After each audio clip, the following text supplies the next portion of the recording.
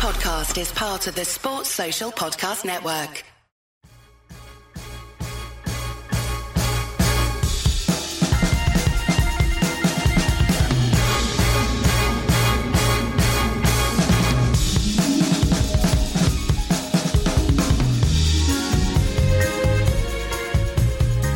Propo, good to see you. Happy New Year. Happy New Year, my man. All good with you. 2023, what are your New Year resolutions? To get better at picking, I'm assuming? To get a few Drew locks right. Hey, It started well. I mean, the new year has started well for me, right? I mean, we got the Drew lock train back on the tracks, and now what am I now? Well, hey, more importantly than what my record is, it means that Cocoa and Pebbles back off. I know. Just go back and forth week in, week out. You're going to keep doing this. You keep getting so close to dropping below 500. You're on 500 and then you win and you're back and you're comfortable and then you'll probably lose again. But no, masterstroke from you last week. Masterstroke from Tom Collins. Crystal Collins getting back to form, winning the ACCA and winning his Drew Lock of the Week. The less said about my week, the better. Wasn't your finest hour, Propo, I have to say. But you've had many. So it's fair enough that sometimes you're going to cool a little bit, right? So just like I've steeled myself to over the last 3 months, you're going to take the rough with the smooth, Propo. And you'll be back. I can feel it. You'll be back this week. I think the lesson that I learned last week, and it's one that we can all learn going into this week especially, is don't necessarily put too much emphasis on the fact that certain teams don't have anything to play for, playing against teams that do have something to play for. I thought the Houston Texans going into it with Lovie Smith, everyone motivated to try and finish the season strong, play for their contracts next year, would override the fact that Jags essentially have a win-in game this week. And I thought the Jags would necessarily rest a couple of starters, and I still thought it was a divisional game. 4.5 points was quite a lot. I think they lost by about 27, and the Houston Texans couldn't stop the Jags at all whatsoever and couldn't put up any offense. So, yeah, my Sunday wasn't very fun.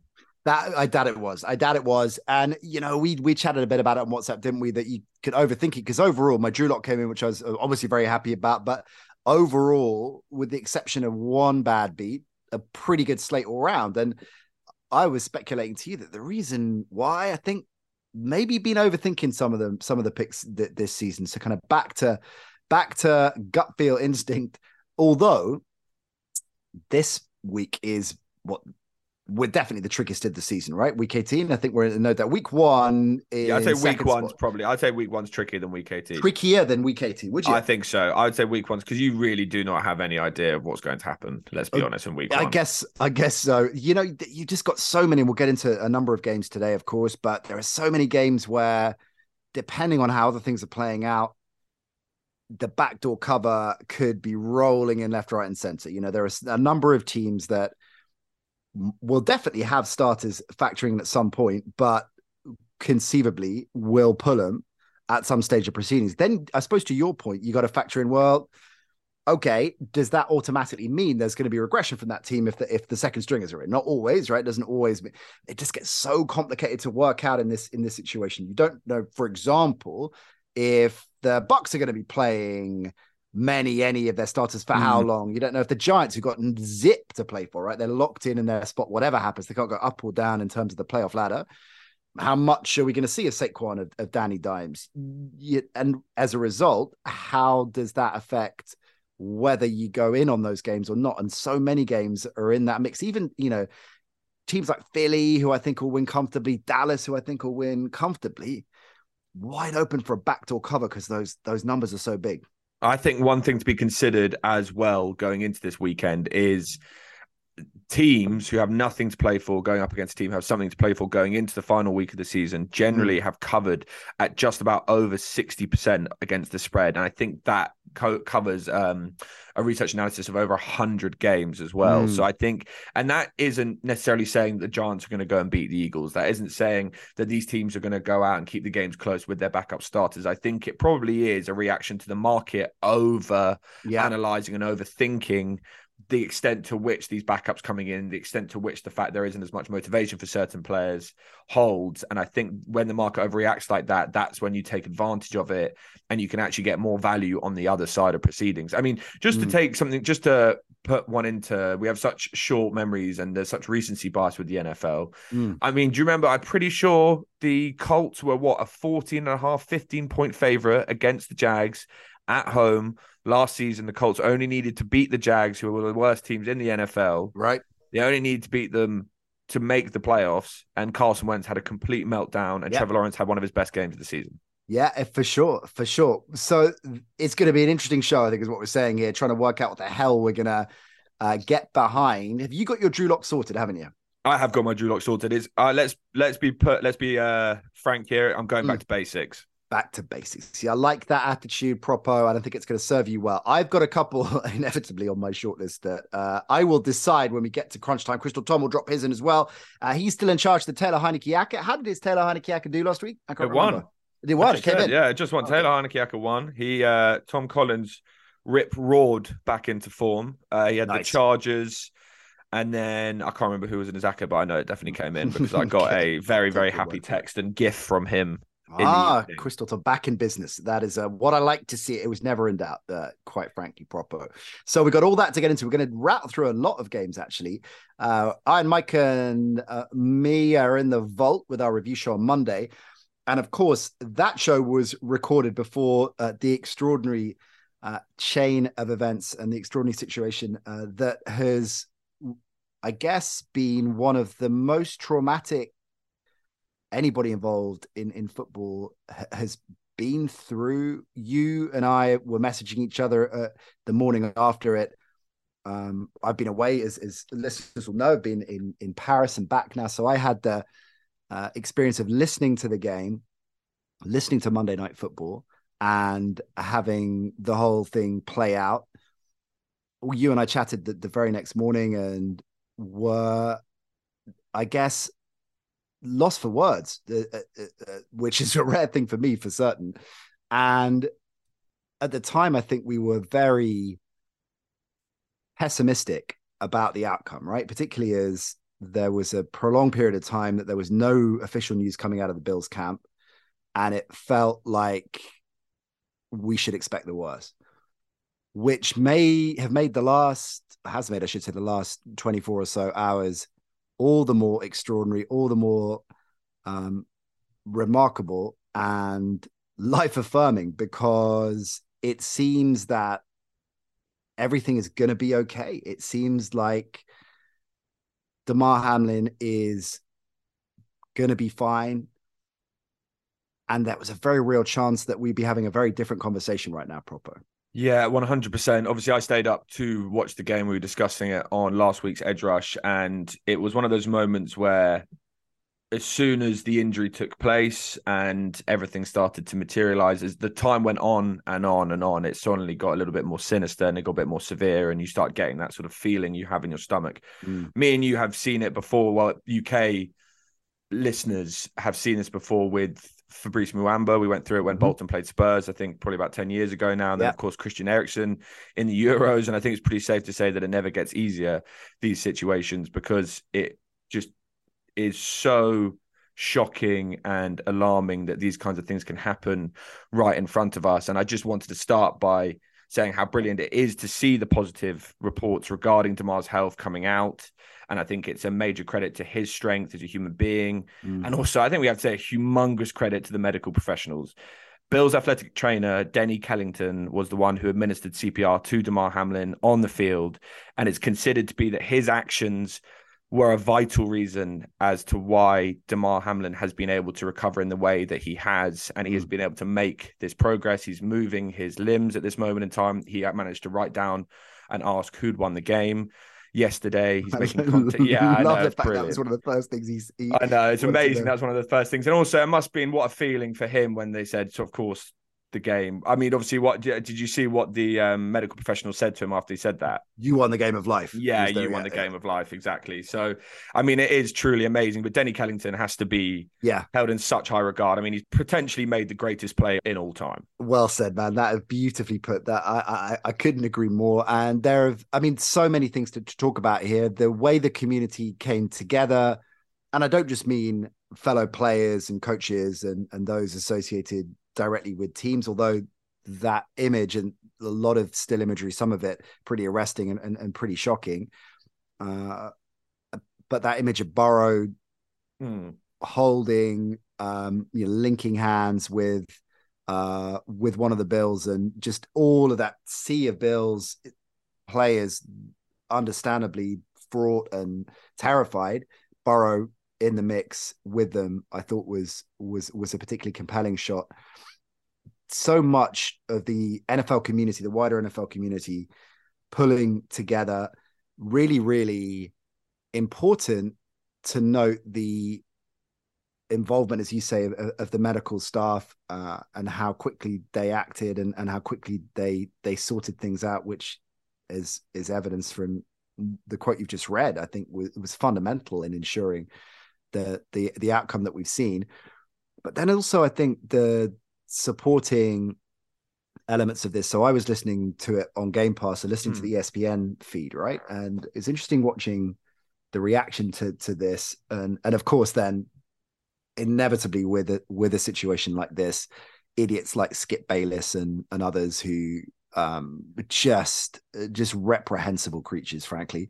That side of it too, unfortunately, and people sharing the footage. And I'm not saying everyone slating T. Higgins as well. Oh, I mean, people slating T. Higgins. I mean, insane, unbelievable idiots. I mean, insane. But the flip side of that really, I felt measured, composed broadcast, especially from Buck and Aikman. So because I guess that if over here, some of you would have watched it on Game Pass, some of you on Channel 5, right? And our friend Greg, of course, and you watching that coverage, and you were saying how brilliant Greg was on that.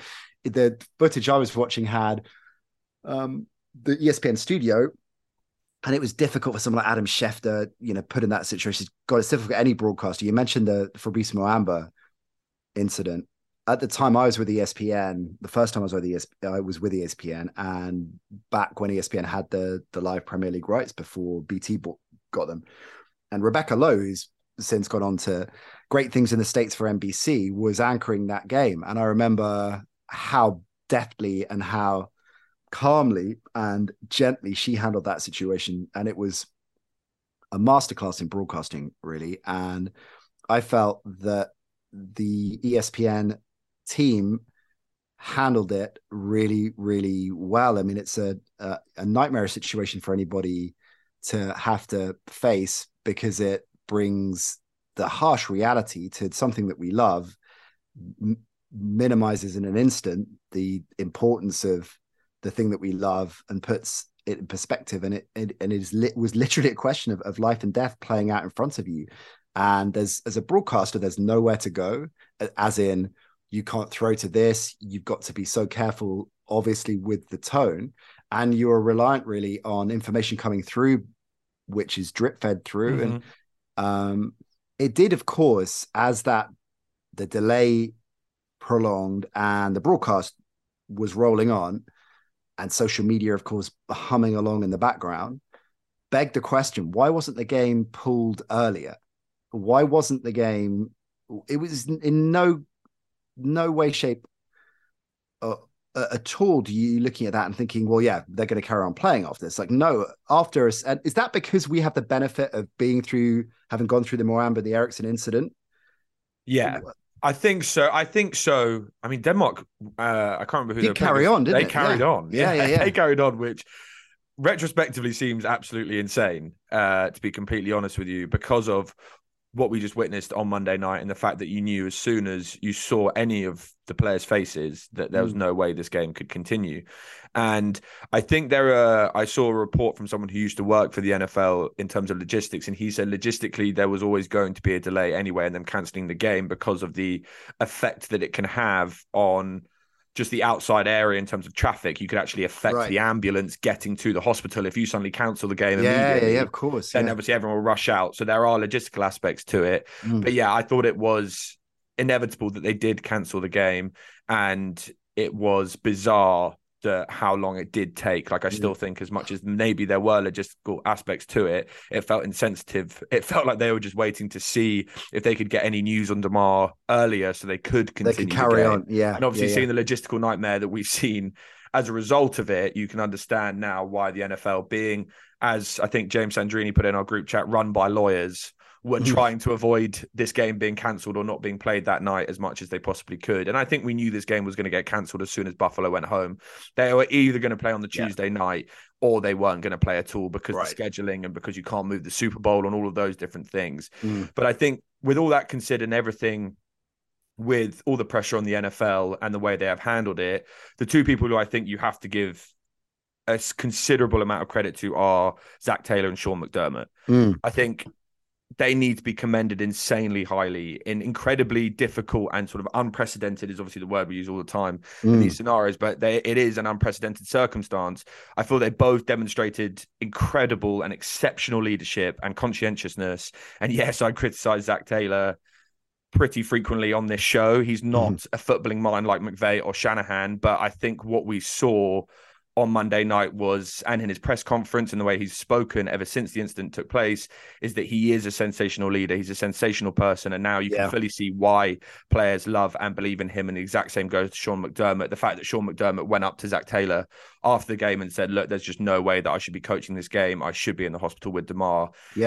A level of humanity that it's great to see from these coaches who obviously have such high pressure jobs in such high pressure situations. And the fact they could handle themselves in that way is remarkable, and they deserve a lot of credit, as well as everyone in the community, for the way there's now 5 million in the toy fund for Damar, the way I love around that. It's absolutely brilliant. But I think it's important in the negative situations like this, it's always COVID, anything like this, when we have one of these insanely sad occurrences, it's always important to learn things. And I think there's two things we can learn. I'm going to reiterate this one again. Medical professionals are real life heroes. And a note for this country in particular, in this time now, they deserve to be paid as much as they possibly can be. Well said, man. They deserve as much as they want, and they deserve all the respect in the world, because that could be one of your family members, that could be one of your friends, and you want someone as highly trained as possible in that situation. And they're incredible. And the second one is basically reiterating, you might have seen it, what Dominique Foxworth said on the Mina Kimes podcast. Did you see this? No. So Damar Hamlin, according to the league's rules, is not eligible for any healthcare if he retired today. Because of how long he's been playing? He's only a second year player. Because he's only been in the second year, and you have to play 3 years and 3 games minimum to earn 5 years of healthcare post-retirement, which is unbelievable. Allowed. Only 5 years of healthcare post-retirement. Considering what these players do to their bodies, considering everything we've discussed around CTE, looking at what's happened to Tour this year with concussions, the fact that you only get 5 years of healthcare past retirement, plus that's only if you played 3 years and 3 games, seems crazy. And also that seems backwards about the 3 years and 3 games things, because a lot of those people who will leave the league will probably be leaving the league because of injury issues and because of things that have happened during those first 2 years. And there are also people who have invested their whole time and their whole young life into becoming NFL players. And they're literally their entire life into becoming young NFL players. And they might get an injury, which means they can't necessarily go into construction work, or it might deeply affect what they can do post this career.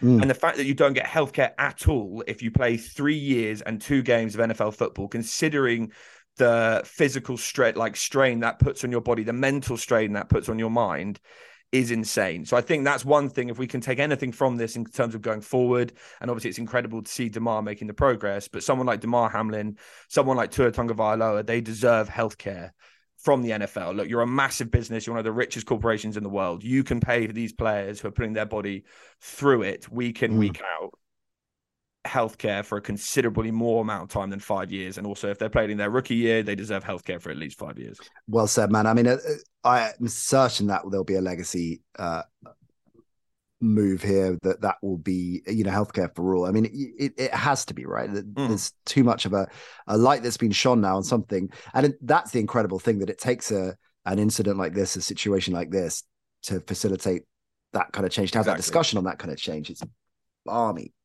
Quickly, what are your thoughts on the Bills-Bengals game being cancelled and the implications of that? Yeah, I know. I was writing a bit about this earlier on today. I mean, again, in the context of everything that we've been saying, it still kind of feels trite, although there's all this good news, positive news coming out now. It still feels a little bit trite to be getting too worried. That's my opinion. Being a Bengals fan, I've seen Bengals Twitter has been in uproar, I won't lie, since. Right. Because it's basically like giving the Bengals a loss. There's been a lot of arguments. We're 7-3 up, and everyone's like, "You're 7-3 up with 6 minutes into it, guys. Relax." Please. Like, Yeah. if that was the case, Matt Ryan would probably have like 2 Super Bowls by now if you finish the game after 6 minutes. But yeah, it's I just think, as much as obviously it kind of takes away any possibility the Bengals can get the 1 seed, there was a low chance anyway with the Chiefs always likely to win that game. And I think that the AFC Championship game should be played on a neutral field, realistically. I think it will. Chiefs. I think it will be, and I think that's the fairest outcome. My only thing is, I do think that potentially if Cincinnati go to Buffalo in the playoffs, I think that should probably be played on a neutral field as well. That's my only other suggestion. Oh, I see. Okay, because otherwise we had a fair chance of getting the 2nd seed over Buffalo. And so you'd have, I see. Yeah, that's it gets convoluted. Will they do that? They'll I think they're likely to move the championship to a neutral field. Yeah, I think so. I don't think they'll move the Bengals one, but yeah, everyone's moaning about it. It really doesn't matter in the grand scheme of things. Really, I mean, if there's a week where we should remember it really doesn't bloody matter, then this is that week. But they're going to have a meeting today about it, aren't they, the NFL? So by the time you're listening to this pod, you might well know the answer to that. But it is widely expected that it will be neutral territory for the championship game. The Bills-Bengals game won't be replayed. And as you were. All right, then. So where the hell are we going to start? Should we go Jags-Titans first? I think we should. I think we should. I am really fascinated by this game. Josh Dobbs, baby. The Josh Dobbs revenge tour. So Josh Dobbs, I mean, they obviously feel Dobbs can sling it a bit. I mean, you look at his numbers against Dallas. They weren't impeccable. He had about a 50% completion rate, had a pick, had a touchdown, 200 odd yards. But I mean, compared to where they were with Malik Willis, who literally couldn't throw the ball, then it gives him a puncher's chance, doesn't it? I mean, the Titans have been a mess since, and this is the thing, Propo. Do you remember we talked about it a lot in the offseason coming into this season about Tannehill, right? And Tannehill was one of the more interesting stories coming into this season. Should the Titans move on from Tannehill? And they drafted a young quarterback that's a development project, and loads of Titans fans. He's not our guy. We need to upgrade. I mean, what they would give for Tannehill in this run and in this game now, since he's went down, they've been averaging 10.5 points per game. I know, it's crazy. What?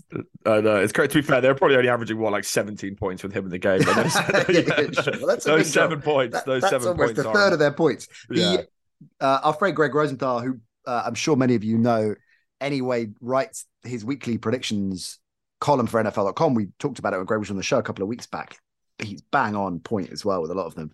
He made a really interesting point alluding to the number of injuries that the Titans have had, particularly defensively, and they're getting Autry and a few others back for this game. But he said something along the lines of, paraphrasing it, their team on IR might be better than a number of other units in the NFL, or words to that effect.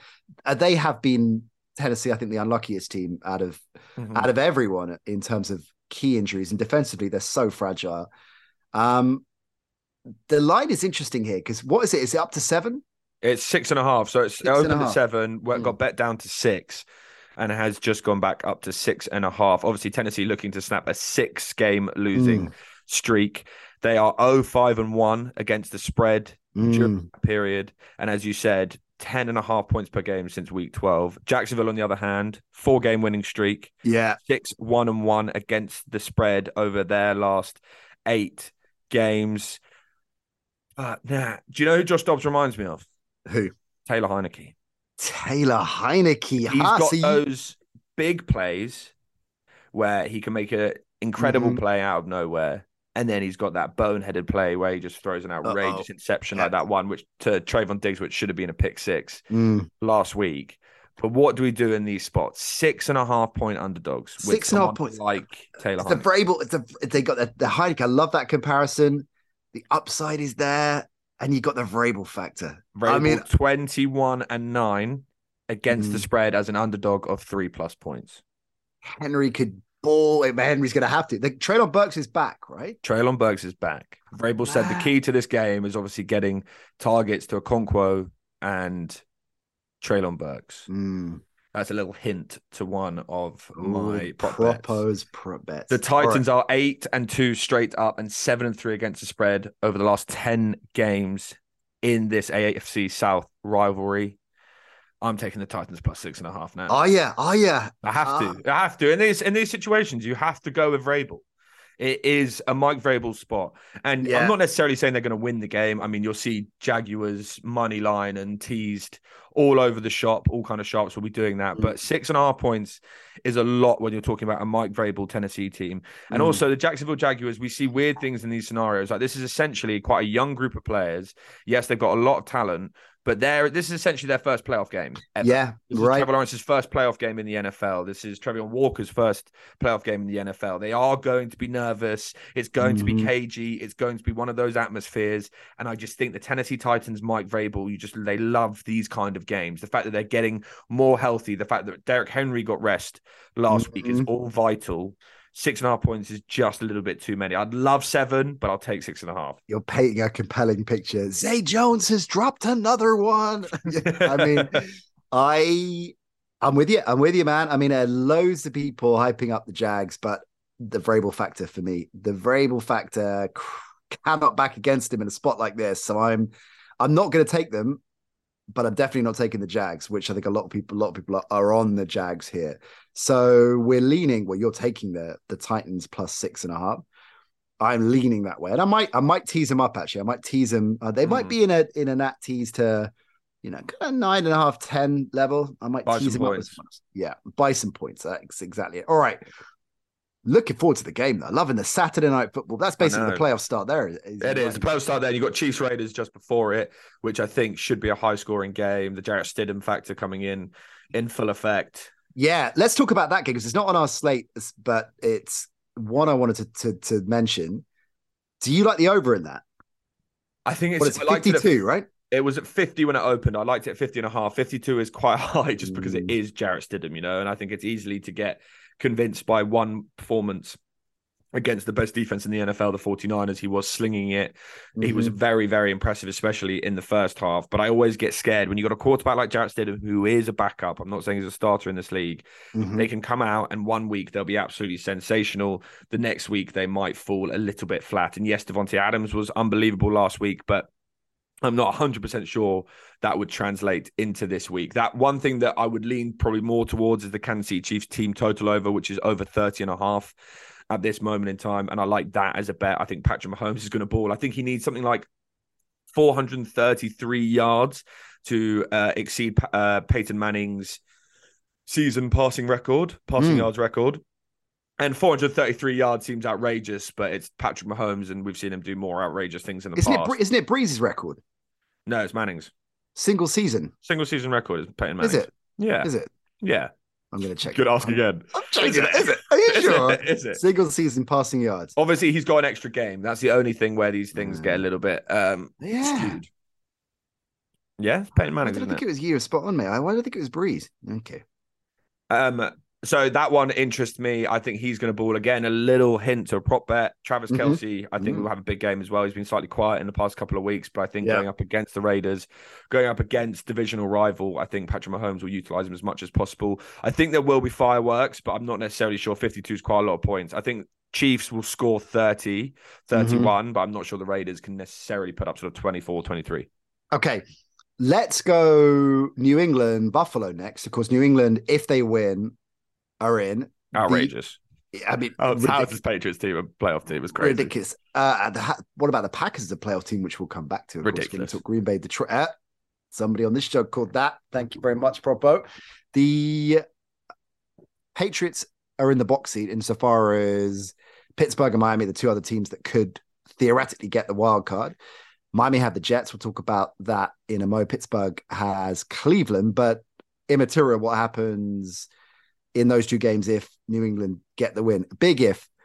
What do you think Buffalo's mindset is going to be, given everything we've talked about, obviously, with DeMar Hamlin, but also the seedings and the situation with the playoffs?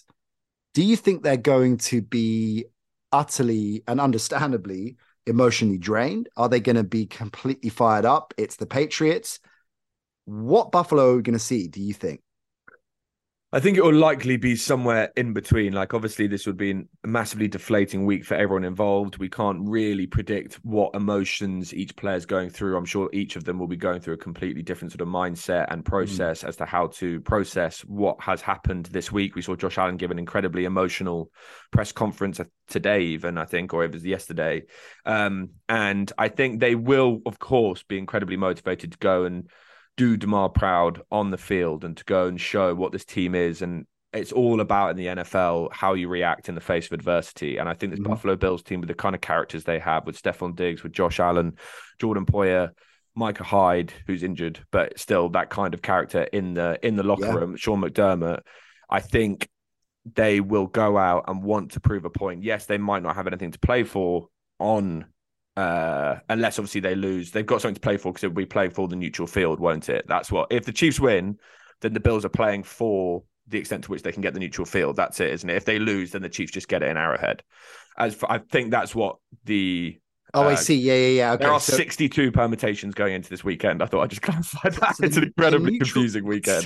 The neutral field is only going to be awarded on the basis that Buffalo wins. Buffalo and KC win, basically. Okay. Yeah. So they do have something to play for, but I think what we're going to see is this defense balling out. I think it still hasn't been reported enough how Josh Allen hasn't necessarily been playing his best football in recent weeks. I think he's gone 5 games below a 90 passer rating in his last 8. I think he still has a little bit of bother with his injuries. And I think this New England Patriots team is excellent on defense. And I think that obviously they get great pressure with Uche, and they have an excellent secondary as well. And they've had one of the best passing defenses in the league. So my Drew Lock of the week is going to be the under in this. Is it? The under's king of Plumpton coming in, of course, back to basics, as you rightly see. 42.5. Okay. So, and the line is 7, right? So the Bills are 7-point favorites. The Bills are 7-point favorites. Realistically, just putting a gambler's hat on at this moment in time, come Sunday that money is going to be flooding in for the Buffalo Bills. That number will likely move up to 7.5, 8, 8.5. So if you are going to take New England in this spot, you might as well wait till Sunday, because the money's just going to keep coming in for Buffalo, which means that obviously the pros and the sharps are all going to be on New England just because of their capability to keep these games close. I do have some ridiculous stats for you now. I've actually collected quite a few this week. Oh, let's hear them. So this one from the game we just discussed, the Jags-Titans. The Jags are 12-26 against the spread as home favorites since 2008. Very important what happened in 2011 in terms of what I'm going to bet on this game. Yeah, okay. This one is actually quite interesting going into this game, and then I've got one you will love after that. Bill Belichick is 17-3 against the spread against the team after losing to them by 14 plus in the previous matchup, and they lost 24-10 of course he is. to the Bills. Bill Belichick 17-3 against the spread against a team after losing them by 14 or more points in the previous matchup. So this is a spot to take, Bill, if you like that. And then obviously the other game, which we'll speak about a little bit later, but I have to get this in now because I know you're going to love this. Jay Cutler. The great Jay Cutler. Is 47-79 against the spread if you exclude Monday Night Football. Hang on, what? Jay Cutler is what? 47-79 against the spread if you exclude Monday Night Football. That is the most random trend. It's on this random trend website, which I found, which literally is called football random trends. But I love the way someone has counted Jay Cutler's overall spread record in his whole of his career, but just excluding Monday Night Football. We'll get rid of Monday Night Football. I think he did pretty well on Monday Night Football. Yeah, was Jay really good on Monday Night Football? Yeah, Jay was really good. I think he was 10-2 on Monday Night Football. So he's the opposite to Kirk Cousins. I think what you do, the ideal quarterback partnership would just be a rotation of Jay and Kirk. You put Jay in prime time, and then you put Kirk at 1 p.m. on a Genius. Sunday. I love that. Do you remember Smoking Jay Cutler, the website? That's still going. I'm just going to go and look it up and see. I hope they're still keeping it going. You could buy a Smoking Jay Cutler shirt as well. I'm not sure the website's. Yeah, they haven't been paying the bills for the hosting, so that looks like it's gone now. But hey, we still remember it nevertheless. Okay, so are you going to take any action in this game? My Drew Lock under 42.5 might take the Patriots if it gets out to 9-ish, but not sure. Yeah, I don't think I'll go near, even though I understand why the shops will get on it if the line keeps going up and up and up. But I think I'll go near that because as we open the discussion on the game, I just don't know what to expect. what to expect. But the under's interesting, and of course, I will back the under's king of Plumpton, and particularly if it's your Drew Lock of the week. Let's talk Lions Packers next, because of course, well, actually, I mean, of course, if the Rams beat Seattle, then this becomes a playing game. If they don't, then the Lions can only play spoiler. That's kind of the bottom line, right? The buzz on the Packers has been, well, offensively, they're starting to come together. Christian Watson, we were talking about this over on SBK Edge Rush Extra with Crystal Tom. Really interesting number via Elias Sports Bureau. I can never say Elias Sports Bureau. I keep stumbling on it. I did it on that show as well. Elias Sports Bureau. So he's been on fire, of course, Watson, right? There is only one other receiver, rookie receiver to be precise, in NFL history with 8 scrimmage touchdowns over a 4-game span. So basically, there's one other rookie receiver in the history of the NFL that popped in a 4-game span and blew up. Can you tell me which receiver that was? Jamar Chase? Nope. Good guess. Randy Moss? Randy Moss nailed it in 2. Randy Moss. So high praise indeed for Christian Watson from his quarterback. And of course, we all remember how that started at the start of the season. But when Aaron Rodgers was asked why the Packers offense has changed, what has changed about him, he just replied, Christian. One word, Christian, is what he said. Textbook Rodgers. But, always been religious. Yeah, he might have been. He might have been. With Rodgers, it's unlikely, but you never know. So the offense is getting a lot of traction, and they're finally, as Mike and I were chatting about on Monday's show, finally handing the rock to Jones and Dillon and getting it done that way too. But it's the defense, Propo, isn't it, that is fundamental in their return to form. How dangerous. I mean, I joked about it with Mike on Monday. The Packers are going to win the Super Bowl. Do they have a shot if they make it?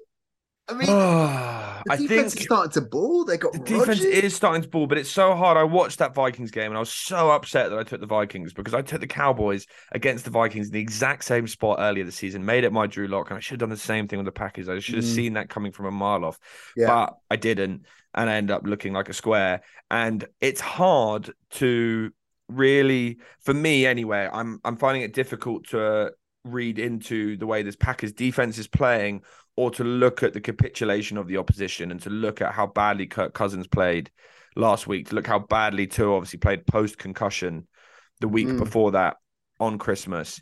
And then looking before that was the Chicago Bears, who obviously are just an absolute train wreck right now, one of the worst teams in the league, one of the worst defensive lines I think I've ever seen in the NFL, and that's coming from a Bengals fan. And it's hard for me to really understand how great this Packers team is until I see them going toe-to-toe with a team that's on fire, on point, and is playing good football at this time. Yes, you can argue the alternative route, which is the Packers aren't allowing teams to play good football. This Vikings offense has been balling, all things considered, all season. They kept Justin Jefferson to one of his worst games of his career. That has to be something. And yes, Jair Alexander is one of the best corners in the NFL. We all know that. He's got incredible charisma, and it was very impressive what he did last week. I think the reason why they have a chance is because the Eagles don't necessarily look quite like the team that they have throughout the season. What's Jalen going to be like when he's back? They've got injury issues. The Cowboys have injury issues and also look significantly weaker on defense than they did earlier in the season. They're trending in the wrong direction. And then the 49ers, yes, they've got one of the best defenses in the NFL, but they're always injury prone. What happens if they lose Christian McCaffrey? What does that do to the offense? What happens if they lose Fred Warner, if they lose Nick Bosa? So, and obviously they've got a rookie quarterback who was absolutely sensational last week. And the fact that he had to get involved in a shootout with Jarrett Stidham is another thing ticked off for Brock Purdy. One quick thing on Brock Purdy for a stat. You know, he's got more NFL touchdowns, throwing touchdowns, since he started for the San Francisco 49ers. He's got 10 TDs, which is more than any Jets quarterback since 2019. Amazing. Amazing. Just a little dip the New York Jets then. But yeah, so 28, they're 28-1, the Packers. I know. Do you know what? Earlier this week they were 50-1. They've been bet down significantly so far. This, I mean, you could have got them at like 250-1. I mean, we're talking about two teams who could be in a playing game. The Packers were 4-8 at one point in the season, and the Lions started 1-6. And we're talking about a potential playing game. I think that is a slight indicator of how bad this NFC is, let's be real. But that's also a reason why the Green Bay Packers could potentially make it to the Super Bowl. And once you get to that game, who knows what can happen. All of these teams, all of these star teams in the NFC have weaknesses at this moment. And I think that the 49ers are probably my favorite to go to the Super Bowl right now at the NFC, but you wouldn't say the Packers with Aaron Rodgers, with the stars they have on defense. If that offensive line can stay healthy, they do have a chance. That being said, I could easily see them losing on Sunday night. Yeah. Well, are the Lions going to be able to put up points because they have to give them a shot because they bleed so many points, and they've got, in particular, their run D is porous and fragile and all of those negative adjectives and descriptors, and you expect the Packers are going to make some hay on the ground against them, but this is the MO for this Lions side, right? They just slug it out and they will keep stacking up points. So they're going to be able to make it a shootout, do you think? The line is at -4.5 for Green Bay. Over-under is at 49. So the market is expecting points. Dan Campbell is 14-4 against the spread as an underdog of 4+. And this is a very bizarre scenario now where traditionally you would look at this and say, if Seattle win on Sunday, meaning that Detroit have no chance of making the playoffs no matter the result, you would usually expect that to turn in the favor of, Green Bay will win that game because they'll be more motivated. In this scenario, with Jared Goff as quarterback, with an incredibly young Detroit Lions team who don't have that much experience of the playoffs, I actually would be more inclined to bet on the Lions if their sole purpose was just to spoil the Green Bay Packers. Right. If the Detroit Lions have the pressure of essentially a playoff game, and it's the Lions with Jared Goff at quarterback, I am less inclined to believe that they are going to cover that 4.5 spread. Right. If they just have to go in there, don't really have anything to lose, but they can spoil a Green Bay playoff run, 100%. I'll take Detroit all day. I think I'm going to do that. I think I'm going to wait and see what happens. And on the basis that if the Rams win, and the Rams are 6-point dogs, right? That's a real hipster pick this week. We were talking about it just before we started recording, right? Rams +6. What a lot of sharps seem to be on that. What's your take on that? I will be taking the Rams +6. I haven't been put off by the fact that last week I took them and they were absolutely horrendous. I went against Crystal Collins and I learned the hard way that you should never do that. You should always go with Crystal because he is a sharp. And I went on the Rams and Baker was rubbish and the defense played horrendously. Jalen Ramsey was terrible. They got absolutely torched by Justin Herbert and his receiving core. Austin Eckler had over 100 yards on 10 carries. This run defense without Aaron Donald doesn't seem to be able to stop anyone. But the Rams, they're that team. Baker Mayfield is that quarterback. They're that team right now. I mean, people are going to say the Rams have nothing to play for. The Rams haven't had anything to play for since week 10. They've still... and our boy Cam Akers is coming good as well. So... And they're still covering spreads. They're still playing hard. I mean, Baker's doing that classic Baker thing where it's one game on, one game off, one game on, one game off. He was off last week. It's a divisional game. Seattle, I think, were pretty fortunate against the New York Jets because of the fact that Mike White had such a horrible game. I think there's going to be points. I like the over in this, as long as the weather's not too bad. I think there's a little bit of rain. It's over 41.5. Yeah. Too low for me. Yeah, that's decent. Gino's going to be able to put up points. I think he had over 350 yards in the return game in this matchup. He absolutely torched this Rams secondary. Ken Walker playing? Ken Walker will be playing. Right. So he's had over 100 yards in his past 2 games. So I expect him to have a big game. But I also expect Cam Akers to have a big game. I expect the Rams to be able to put up points. I expect McVay to put on a bit of a show because it's the end of the season and he's got a chance to spoil a divisional rival's chance of going to the playoffs. So as much as I don't necessarily think Rams are going to win this game, I still will take them at +6 and I'll take the over as well. Okay, I like the over a lot here. I'm not so sure about the Rams +6. I think it's dangerous territory, but I like the fact you're playing it because I think there's a lot of upside there. I like it. I can see it rolling in, particularly as you rightly say, this is very much a Baker hot and cold kind of gig, seemingly in LA. And yeah, he's due a hot week. Okay. why don't we, before we go any further with our slate, seeing as you mentioned the sharp that is Crystal Tom, back on form, back in business, why don't we get his Drew Lock of the week?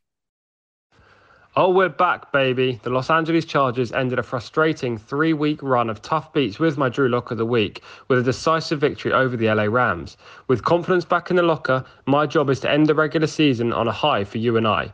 My Week 18 Drew Lock of the week is the San Francisco 49ers -14. This game is going to be more one-sided than last week's man-to-man coverage between Sauce Gardner and DK Metcalf. Just one catch for 3 yards? Sheesh.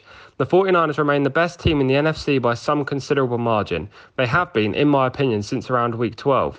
They've won 9 straight games. In 7 of those, they have held their opponent to 17 or fewer points, while also scoring 30 or more in 6 of the 9.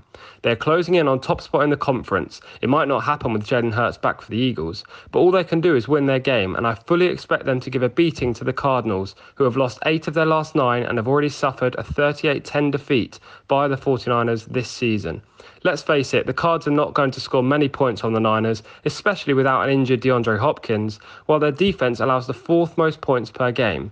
Taking a team with a double-figure handicap is never easy, but the 49ers are way superior to the Cardinals and will be trying their hardest to win, while the Cardinals players will be thinking about their off-season holidays.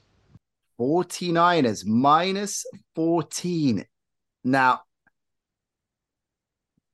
the backdoor cover, I mean, obviously he's not worried about it, but I'd be worried about it. This I would group in with, like the Dallas game I mentioned earlier. So Dallas are what? Are they 7-point faves? Dallas is 7-point favorites. 7-point faves against Washington. Then you've got Kansas City, of course, in that Saturday game against the Raiders, 9-point favorites.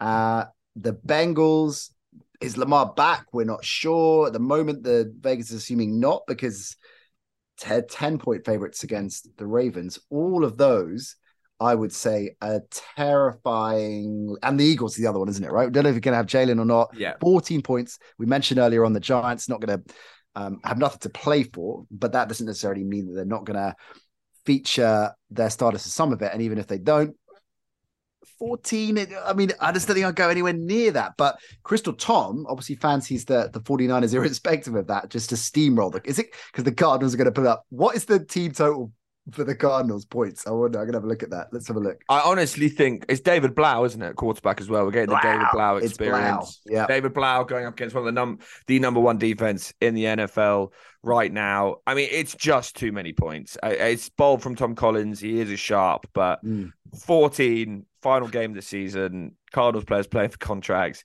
I go back to that thing where the teams who don't have anything to play for always seem to show up a little bit more than expected. In the final week of the season, there's a Pro-Joe split in this. The tickets are on San Francisco. The cash is on Arizona.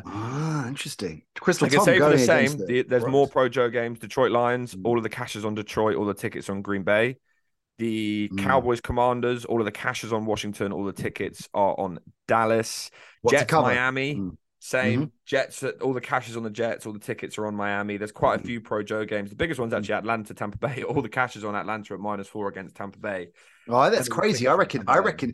So I think they're going to play. I think they're going to play a fair amount of that. Oh, again, who the hell knows for how long? But there are certain teams. Tampa Bay are definitely one of them. I think Brady's going to want the rep. I think they're going to want the reps. I think they're going to want to go in with a bit of swagger, build on, the Evans connection that we saw. I think there are a few other teams that are going to want to do that. So Atlanta, really? I mean, Tampa are getting 4 points. One of the biggest sharp plays of the week. Is Tampa +4? No, yeah. Atlanta -4. Atlanta -4 is one of the biggest sharp plays of the week. Yeah, a lot of pro groups coming. So they must know. They must know that the Bucs are just going to sit everybody quickly. And I think it's also that the Atlanta Falcons always play hard, like relatively speaking. And I just think that they must believe that Tampa Bay are not going to start anyone, or they'll just be trying to sort of check out a little bit and give some players some rest. But it is interesting. I mean, let's move on to the Miami Dolphins Jets game, because let's do it. I just want to speak to Nat, not the broadcaster. I want to speak to Nat, the fan. Here we go. A moment in time. You were championing, as much as we've already celebrated your incredible Packers playoff take from earlier in the season, and the fact that they made in one of your 13 NFC teams who might make the playoffs, as we discussed earlier this year. Yeah. You were calling for Tua to win MVP. Yeah. Dolphins for the Super Bowl. Yeah. You now rely on the New England Patriots not to win to make the playoffs. What, have you lost 5 games on the bounce? Yeah. How are you feeling as a Miami Dolphins fan right now? Well, yeah, obviously gutted, but it's football. But it is. We talked about the Titans having a really bad run of luck, and I know that injuries obviously are something that every team has to contend with, and you can't hide in the fact. But clearly, some teams are afflicted more than others, either by volume in the case of Tennessee in particular, or by specific. So your starting quarterback goes down. And yeah, people will say, well, look at the 49ers. I mean, they've managed to run. And that's a fair argument. And it's testament to that team and to Shanahan in particular, that they have dealt with those challenges and are still, as you rightly say, amongst the favorites for the Super Bowl. But I do think that the Tua situation has been significant in why the Dolphins are going into Week 18 with the destiny out of their own hands. A lot of people are criticizing McDaniel. Inevitably, it's a first-year head coach. If we end this season just outside the playoff picture with the record, I mean, let's assume we beat the Jets but still don't make the playoffs, right? So actually that'd be interesting. So, by the way, I think Miami will. I still think we'll make it. So you think Miami are going to win and you think New England are going to lose? I think New England will lose to Buffalo. And I don't know about covering, but I think they'll lose to Buffalo. And then Cleveland, a lot of buzz about them against Pittsburgh. But it's irrespective of that, even if the Dolphins Steelers win. Winning in. Dolphins Patriots winning lose. in, right? So I still think Miami will make it. I still think they'll make it, even if we don't. Disappointing, sure, because at one point we're a Super Bowl contender. I never really fully believe that, I think, if I'm being honest with myself. It was exciting, the style of football, but first year, given the hurdles that have been thrown at us, I'm okay with that. I'm definitely behind McDaniel. I think I was, listeners know, very much Team Flores. Really, really gutted that he left. Still argue that it's potentially a mistake because, as we've seen time and again, when you've got the right guy, continuity is everything in the NFL.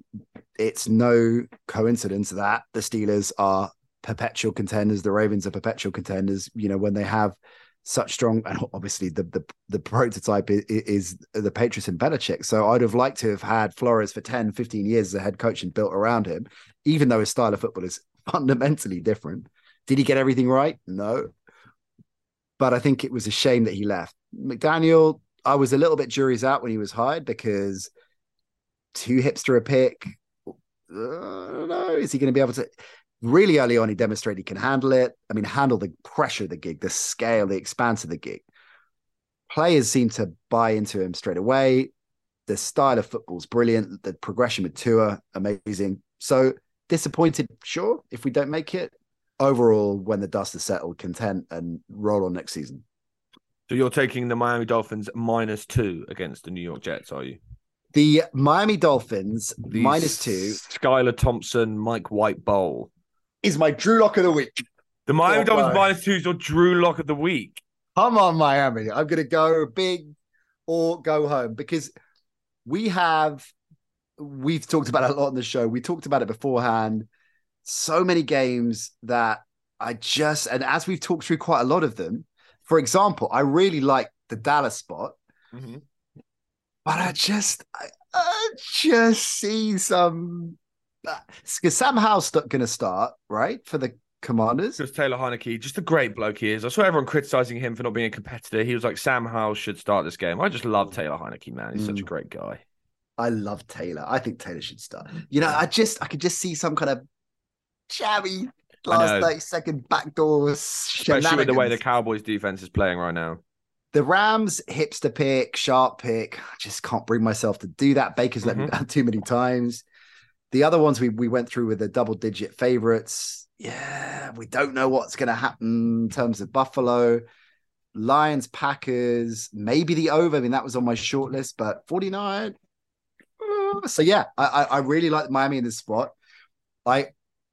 We were discussing before we came on air, is Teddy going to play? Because there's some rumblings that he might, but as you said, he hasn't thrown it in practice all week, so less rather than more likely. But I'm not that bothered about it. I don't think there's a massive drop off between, much as we love Teddy covers, between Teddy and Skylar in this situation. So I'm gonna go Miami -2 as my Drew Lock of the week.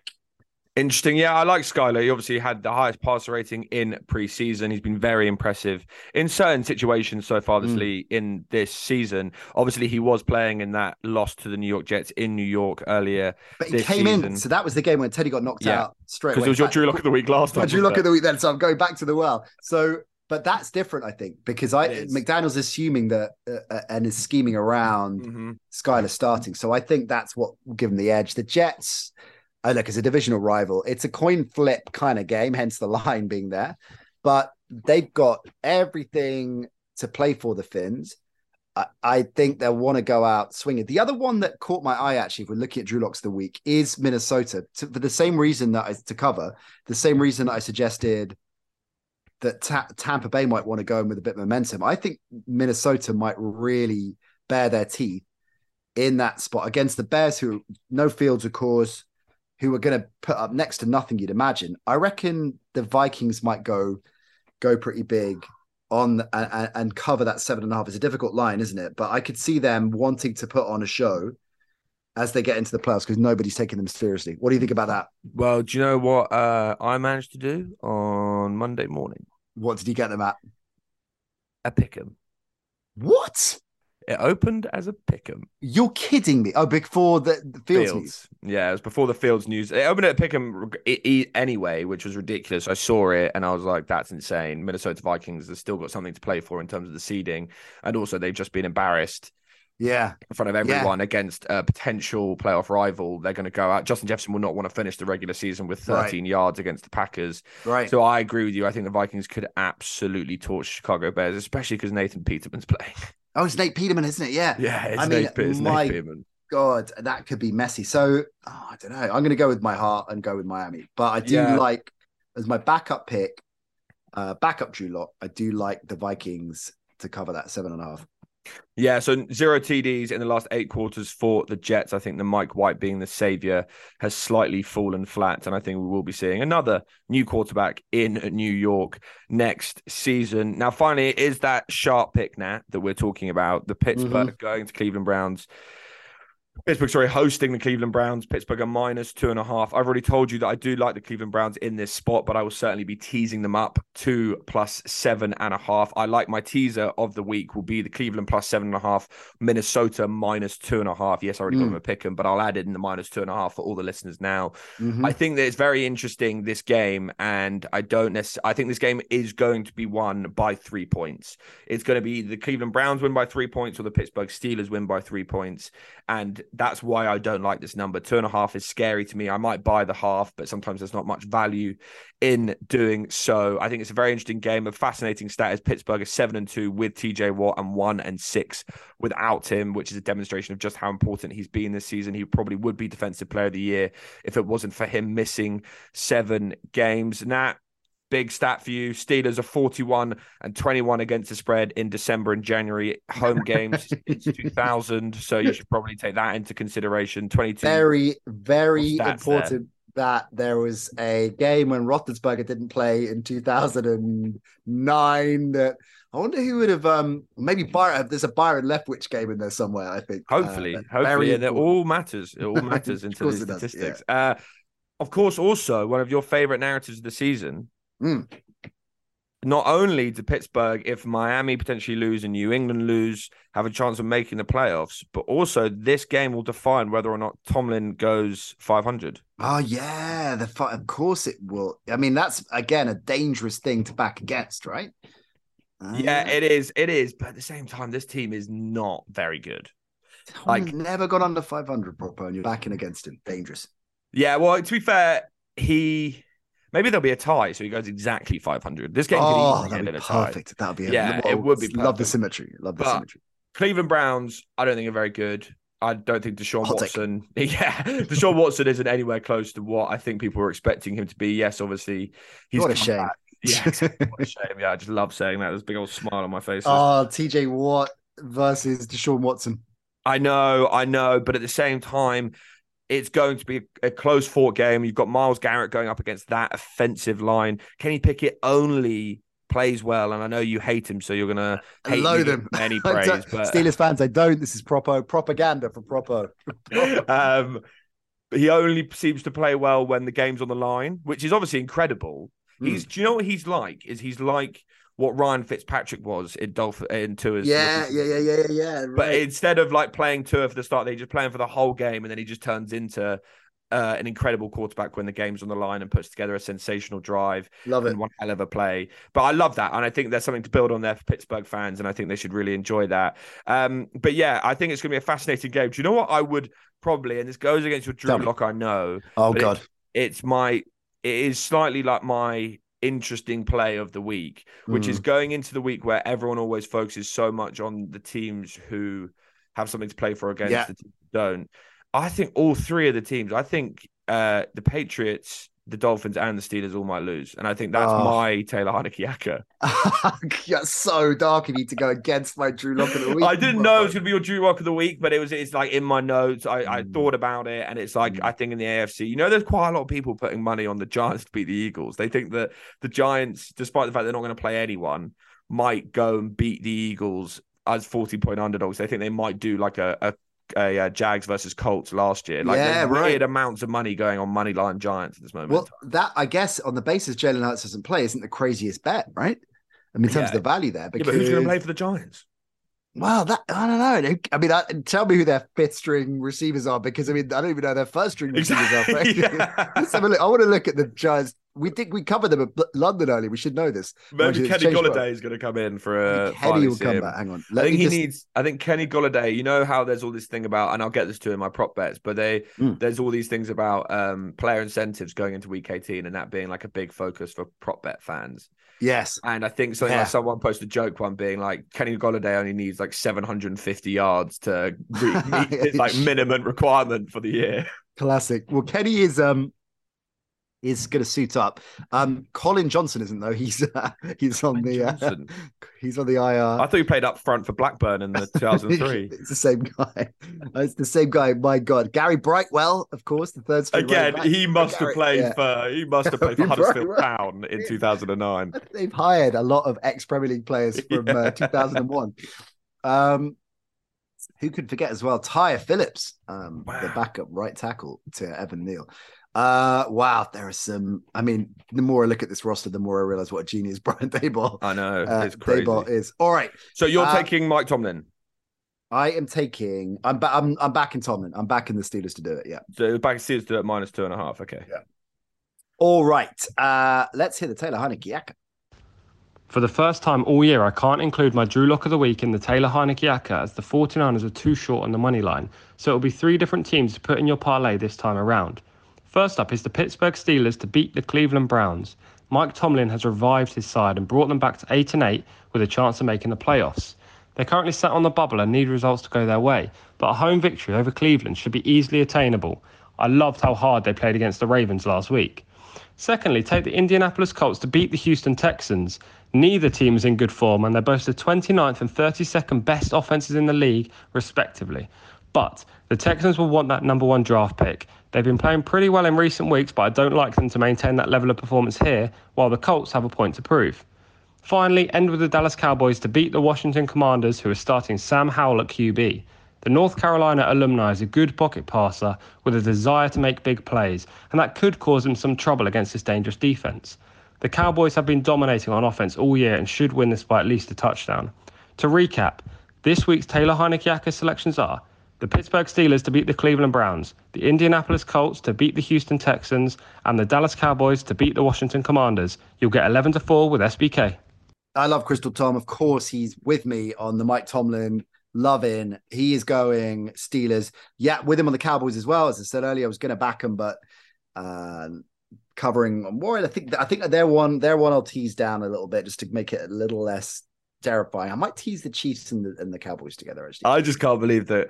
And it's good of Crystal Tom because he's given us now some interest in potentially the worst game of football that anyone might have seen in a long time. Yeah. There was no other reason to watch the Colts-Texans game. How has he come to a conclusion on who's going to win that game? Because the Texans are playing for the number one draft pick. Yeah. They're playing for the number one draft pick. If you think that has any motivation, I don't think necessarily it will, just because Lovie Smith will be fighting for his job and so many of these players will. But at the same time, even with Sam Ehlinger at quarterback for the Indianapolis Colts, both these teams are so bad that it's so hard to work out what will happen in this game. But credit to Tom Collins for being convincing us to take the Colts. I'll be backing the Taylor Heinicke Echo. I think he's I will absolutely. Who am I to argue against Crystal Tom? Exactly. All right, let's wrap with the prop bets of the week.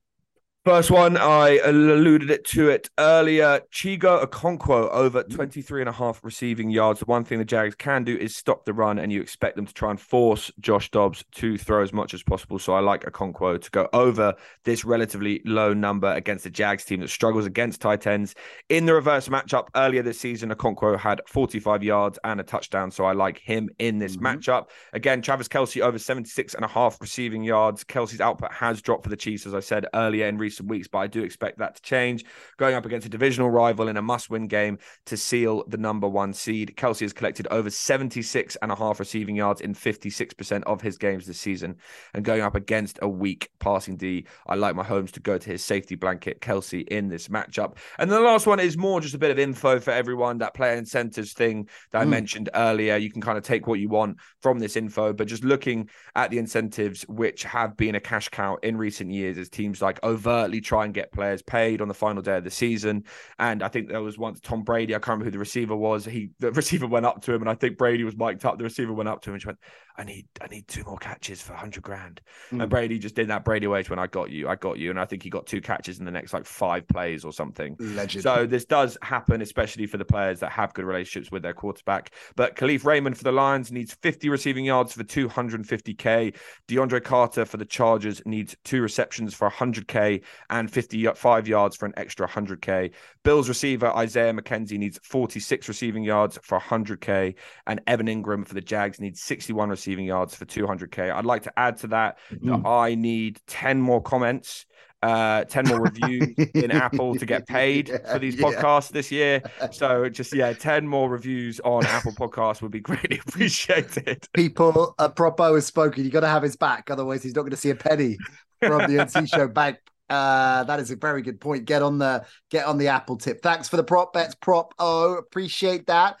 Crystal Tom, saluting you. Remember, SBK Edge Rush Extra, that is available over on YouTube. Go search that. We'll put a link to it in the show notes, and my SBK column will go in there as well. I'm Mike in the Vault. I'm back with him on Monday. We'll be unpicking it all, looking ahead to the playoffs. It's Black Monday, of course, as well. So we'll be speculating on who might be out of a gig.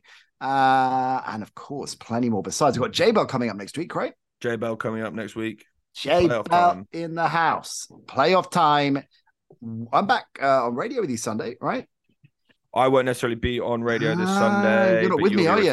No, it's because you betrayed me too many times this season. I'm leaving. That's it. Taste of your own medicine. Now scheduling only when that is on that I'm off. So, okay, I'll be in studio anyway on Sunday. Talksport 2 from 5 o'clock. It is a pleasure. Good to see you. Are you going to join us for FFS this week?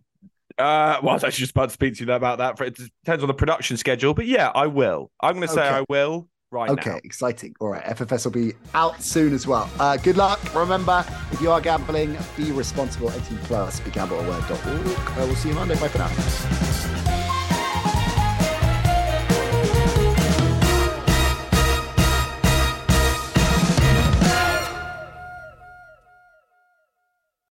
Sports Social Podcast Network.